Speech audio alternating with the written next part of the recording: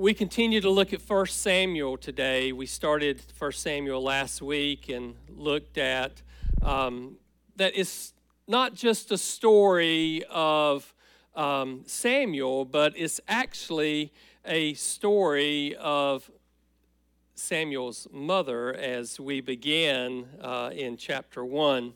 And so often in text we see that the patriarchs are lifted up and the patriarchs are mentioned.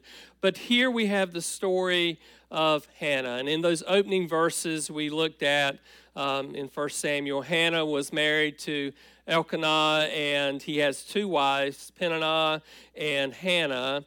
And the one gives him children, sons and daughters. The other, Hannah, has no children. And in fact, in verse 5, we are told that she is barren because the Lord has closed her womb. And in fact, in those first 8 verses, we are told that twice in the scripture. There are many reasons that the Lord will bring trials into his people as far as their lives and what they may face. Often is to stimulate faith, is to turn us from what we may have our focus on and to put it back on him. In the case of the mother of Samuel, Hannah, the point is not really about Hannah, but it is about Israel. The Lord closed Hannah's womb. And we see, and we will see in the text even today, that the Lord blesses her, as we know, with a child. And there's some things that happen that we're going to take a look at this morning in between that. But Israel had turned away from God. Israel had become barren in their faith and their focus on Jehovah God, on Yahweh. And so God is looking at his people, and ultimately Samuel is going to be one of those instruments that God is going to use to bring his people back to him. What God shows us in this text this morning through Hannah's prayer is that often we will find ourselves sometimes barren in our faith. We will have turned to something else or have something as a focus. In fact, sometimes we feel either distant from God or God is, in our minds, distant from us. I can remember my dad so often saying to me, "Marty, I don't feel like my prayers are going above the ceiling of the house, that God is just somewhere out there, but he's not with me." And in essence, he was saying, I feel barren. It happens in the church also. The churches sometimes bear little harvests of holiness towards the Lord. In other words, they are barren for the zeal for the Lord, that the Lord has desire over the church to work, to be in ministry, to be in mission in where he has planted them. So I hope this morning that as we go through this text, that you will see that this is a grace-filled, grace-seeking prayer that Hannah offers to God. I believe that Hannah is placing her very life in God's hands. And I hope that we can do the same. If you have your Bibles and want to follow along, I'll be reading verses 9 through 20 this morning in this first chapter of 1 Samuel. Then Hannah rose after eating and drinking in Shiloh. Now Eli the priest was sitting on the seat by the doorpost of the temple of the Lord. She, greatly distressed, prayed to the Lord and wept bitterly.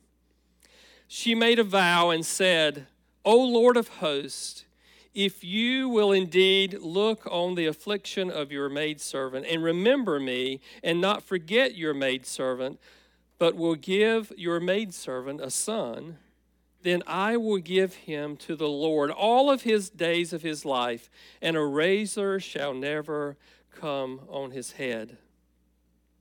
Now it came about as she continued praying before the Lord that Eli was watching her mouth, for Hannah was speaking in her heart, only her lips were moving, but her voice was not heard. So Eli thought that she was drunk. Then Eli said to her, "How long will you make yourself drunk? Put away your wine from you." But Hannah replied, "No, my Lord, I am a woman oppressed in spirit, and have drunk neither wine nor strong drink, but I have poured out my soul before the Lord. Do not consider your maidservant as a worthless woman, for I have spoken until now out of great concern and provocation." And then Eli answered and said, "Go in peace, and may the God of Israel grant your petition that you have asked of him." She said, "Let your maidservant find favor in your sight." So the woman went away and ate, and her face was no longer sad. Then they arose early in the morning and worshiped before the Lord and returned again to their house in Ramah. And Elkanah had relations with Hannah, his wife, and the Lord remembered her. It came about in due time, after Hannah had conceived, that she gave birth to a son, and she named him Samuel, saying, "Because I have asked him of the Lord." This is the word of God for the people of God. Thanks be to God. Let's pray. Father, may the words of my mouth and the meditation of all of our hearts be acceptable and pleasing in your sight, for you are our strength and our Redeemer. I pray, Father, this morning that you would illuminate our hearts and minds by the power of your holy word, by your Holy Spirit. This we pray in Jesus' name. Amen. As I said, for a time, Israel had forgotten the Lord, or at least as a whole, they were not worshiping God the way that they should. And we see this over and over. Often Israel will come to the Lord because of something the Lord has done in trying to bring them back to him, and then we will see them fall away. But Elkanah was a little different.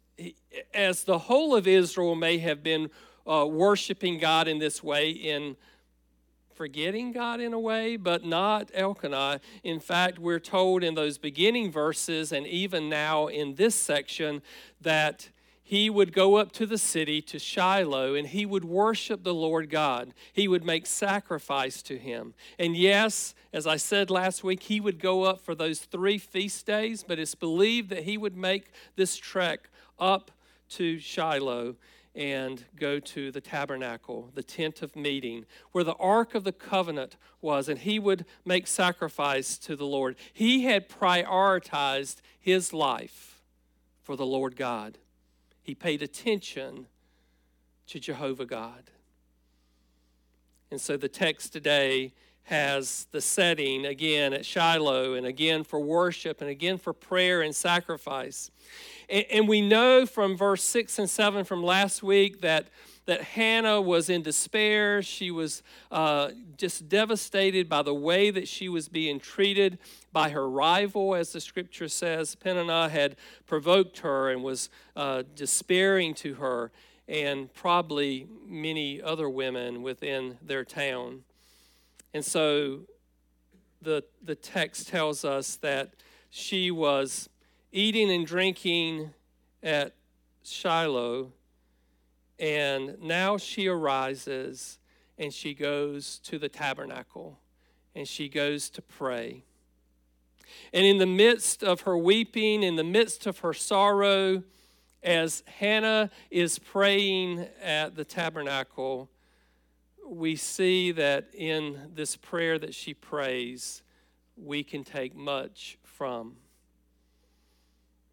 The first thing that we see in this simple prayer is that Hannah turned to the Lord in her need.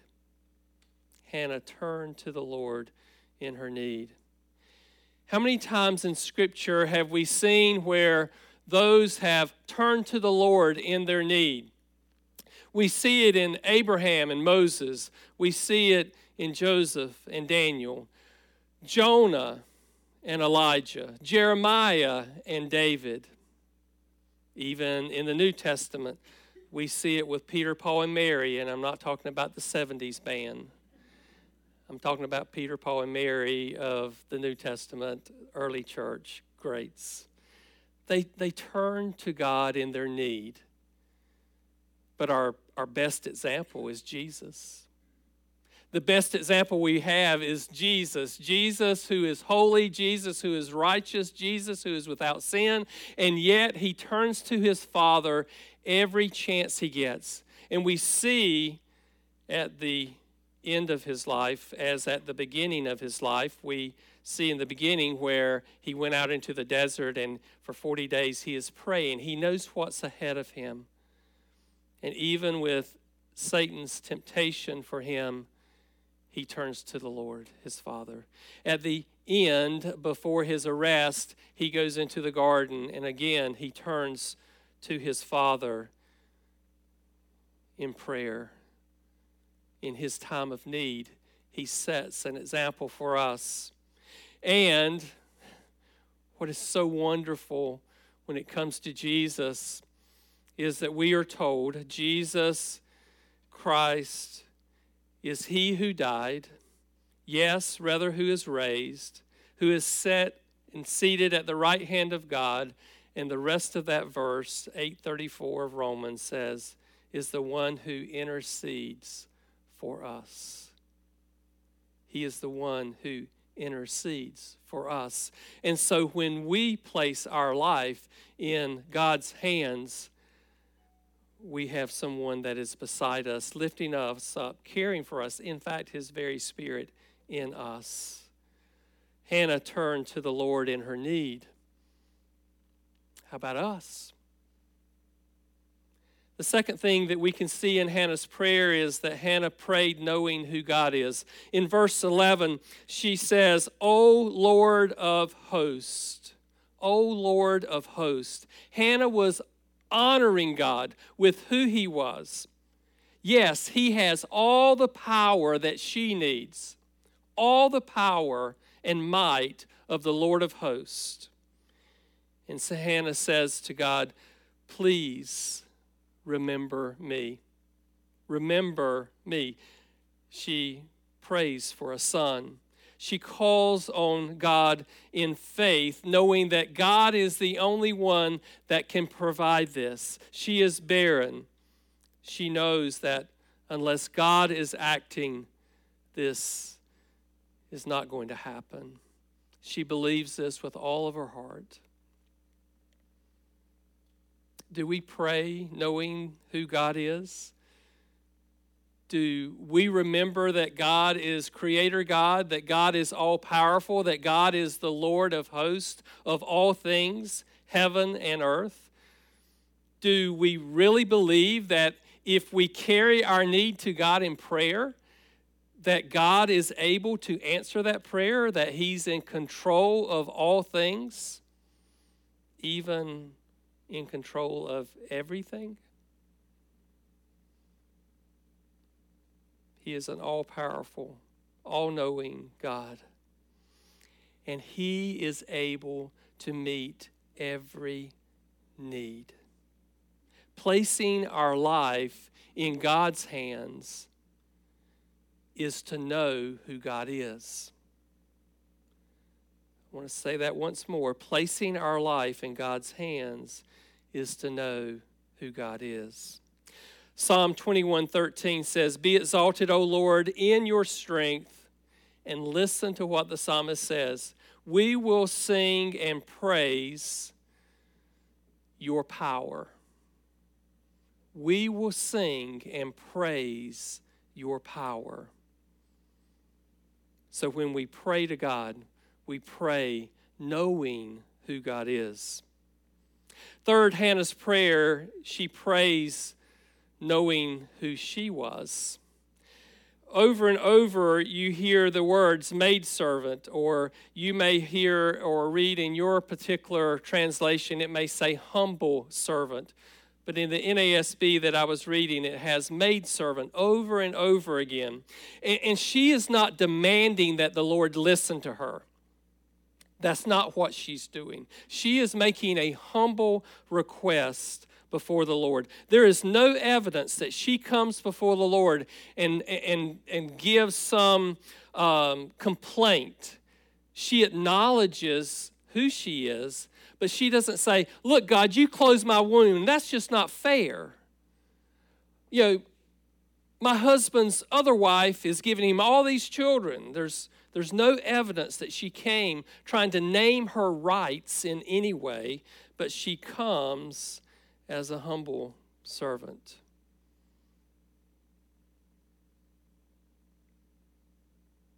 Do we do the same?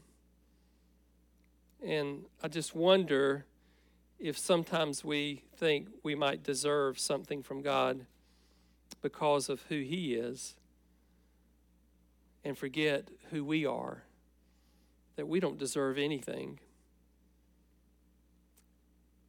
We don't deserve anything. He gives us almost everything, but we don't deserve it.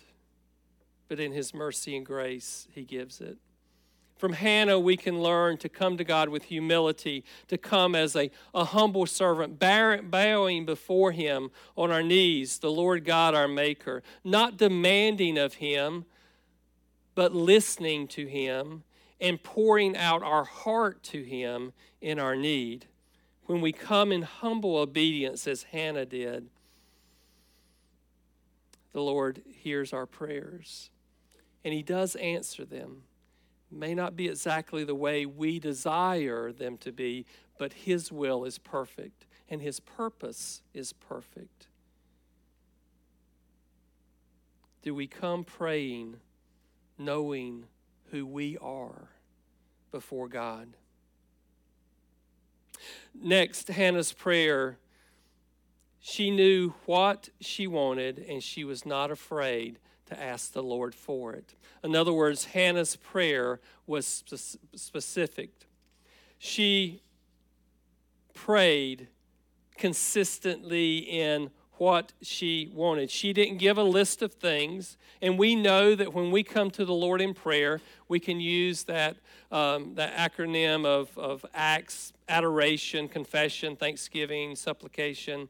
We can give that into the Lord, and we do. We pray blessings. We do that in corporate worship. We do that privately. We give adoration and praise to our Lord, and we confess before Him.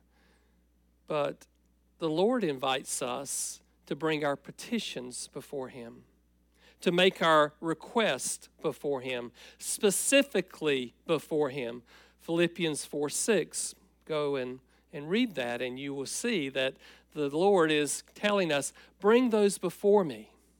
Bring those before me. It honors the Lord when we come before Him, even with our petitions. And Hannah did that so beautifully, so humbly, so clearly. Lord God, I want a son. Lord God, Lord of hosts, I want a son. And I don't just want a son for me. God, I actually want a son to give to you. Isn't that interesting? Lord God, I want a son, but one who will grow up to be a servant of yours.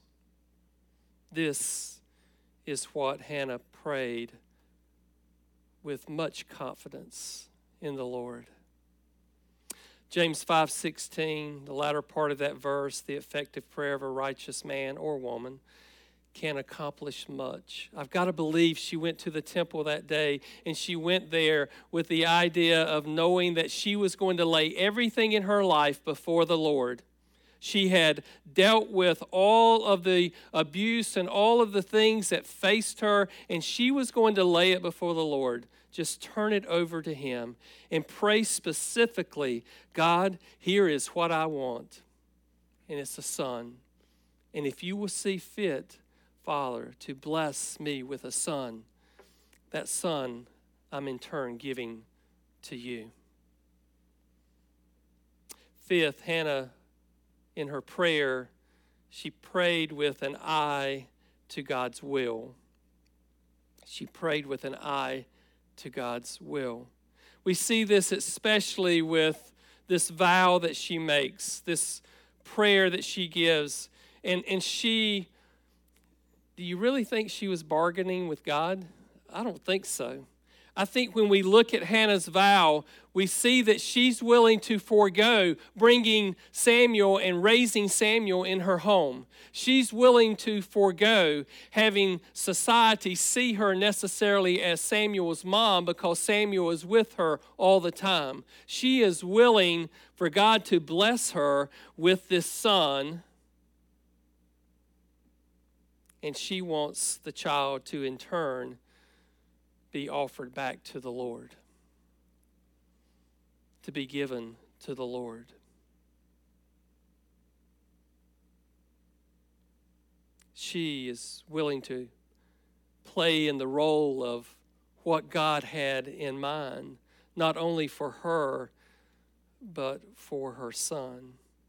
She was willing to play the meaningful role to bear this Nazirite that would never have his hair cut, that would come and be a part of bringing King David to power, a part of what God was going to do in turning Israel around. She was willing to play whatever part that God would use her. Father, I pray for a son, and I'll give him back to you. How many times do we pray for that with our children or grandchildren? Have you prayed to God to take hold of your children, to take hold of your grandchildren so that they are His in every way, that they will surrender their life and be a servant of God? Have we done that? Do we do that? Do we fully commit to turn over our children, our grandchildren, to the very God that is all-powerful, that saves? Do we pray for God in all things? Maybe we bargain with God. Maybe there are times when we say to God, you know, God, if you will take this off my plate, then I will do this for you. And I will tell you that there's been times when I have said that. And then I feel that conviction of, am I really bargaining here with God? Trying to get God to do something in bargaining with Him, and then when it actually happens and God answers that prayer, do we offer what we bargained with, or do we kind of have that short T-Rex arms and kind of pull it back a little bit and say, well, God, I really didn't mean that. I didn't think you were going to answer that prayer, and you did. Church, when we place our life in God's hands, when we place our children in God's hands, our grandchildren, when we place all things in God's hand, and we make a request of Him, we live into His will. Hannah had an eye on God's will. We should too. Next, Hannah's prayer. In her prayer, she was fervently opened. She opened her heart to the Lord. She prayed with the mind that she knew God, that God knew her, and she poured out her heart to Him. She prayed expectantly. On one hand, we need to realize that the emotional passion doesn't make our prayers any more or any better before the Lord. But what it means to open our heart to the Lord means to pour it out to Him, giving Him all. In other words, would we give Him all of our frustration? Would we give Him all of our grief, all of our doubt, all of our anger? Do we turn those emotions over to God as we pour out our heart? Hannah did. She came weeping bitterly. She came knowing who she was and that she was barren, coming and bearing a request before God. Hannah experienced two things that happened as we pray to God. And what she first experienced was that prayer changes us. Prayer changes us. She came in bitter, weeping. Her demeanor was downcast. Hannah entered the prayer of the tabernacle. She entered to prayer shattered and depressed. She arose from the prayer a different state. You remember what it said in verse 18? She went away and she ate, and her face was no longer sad. Her face was no longer sad. She had experienced a blessing from the Lord. Eli played in that blessing. Eli's there. He's by the doorpost. He sees her praying. He thinks she's drunk because she's praying in the Spirit. She's praying to the Spirit, in the Spirit. She's not saying out loud, praying with her voice. She is mouthing her prayer silently from her heart. And Eli sees that and thinks that she's drunk. And she says, "Oh, no, I'm not drunk. Just find favor with your maidservant, with your servant of God. Here's what I'm doing. I'm making a request to the Lord. I'm pouring out my heart," she says, "to the Lord God." And Eli sees that she is truthful, that she is coming with an act of repentance before the Lord, an act of mercy before the Lord, pouring out her heart to God, asking, giving petition to the Lord of hosts. And he blesses her. He blesses her. And she goes away with a change in her attitude.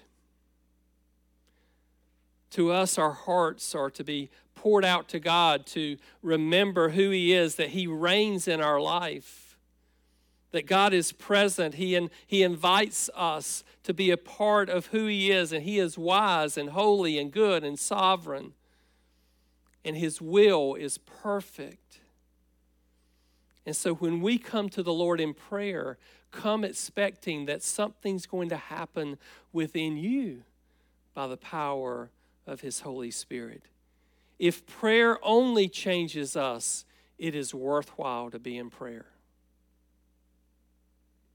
But the second thing that happens, as we see with Hannah's prayer, is it not only changes us, but prayer changes everything. It changes things. God was pleased to respond to Hannah. This was God's answer for her. For us, sometimes the answer is yes. Sometimes it's wait. Sometimes it's no, because God's will is perfect. But if you note in verse 19, it says, "Then they rose," meaning her and Elkanah. They rose in the morning. They worshiped the Lord. They returned to their house. Elkanah had relations with Hannah, his wife, and the Lord remembered her. The Lord remembered her prayer. The Lord answered her prayer, and things were changed.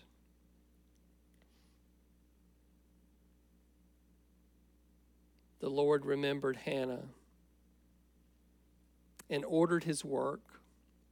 Hannah had a part to play in this. She had relations with her husband, and she conceived, and as we know, as we get into the latter verses of our text today, that she gave birth. In fact, verse 20 says, in due time, Hannah conceived and bore a son.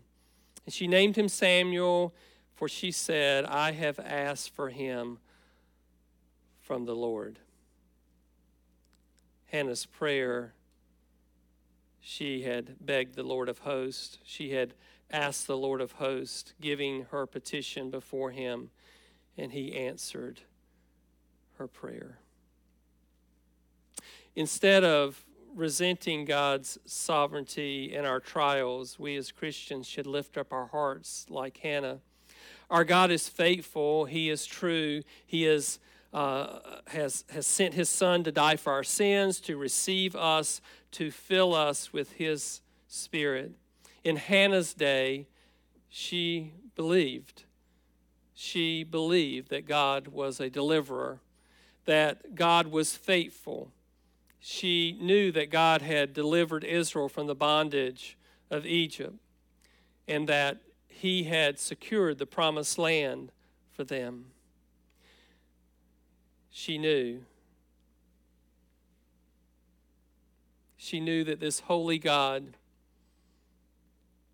was good, that his intentions are good, that God is filled with mercy for the brokenhearted. God is filled with good intentions for those who have trials, those who are hurting. And as we come to the Lord knowing that he is good, it brings us closer to him as we pray. God is the one who had closed Hannah's womb. That ought to give us a great, wonderful heart, knowing that God is also the one that opened Hannah's womb. God was using the plight to orchestrate Israel's deliverance from the dark judges of that dark time to bring them back to him. We may never know how God has worked through some of the trials that we have that may affect others, that may bring others to an understanding of who God is, to salvation in him. But we have faith that he has equipped us. He has equipped us so that we can be in ministry with him. We can be in ministry together. Because we and God work together for his purpose, for his will. Sometimes I think we fall into two errors. One is that not to expect God to do anything, and that's a lack of faith. The other is to expect God to do everything, and that's a lack of wisdom. I will tell you, church, I do not believe that Hope Church will grow without God. God is going to be a part of any growth that we do. I also don't believe that Hope Church will grow if we don't do something. That if we aren't engaged with God and what God wants to do here. In other words, he uses us both, he and us together, for his purpose. Just a few examples to remind you of. So,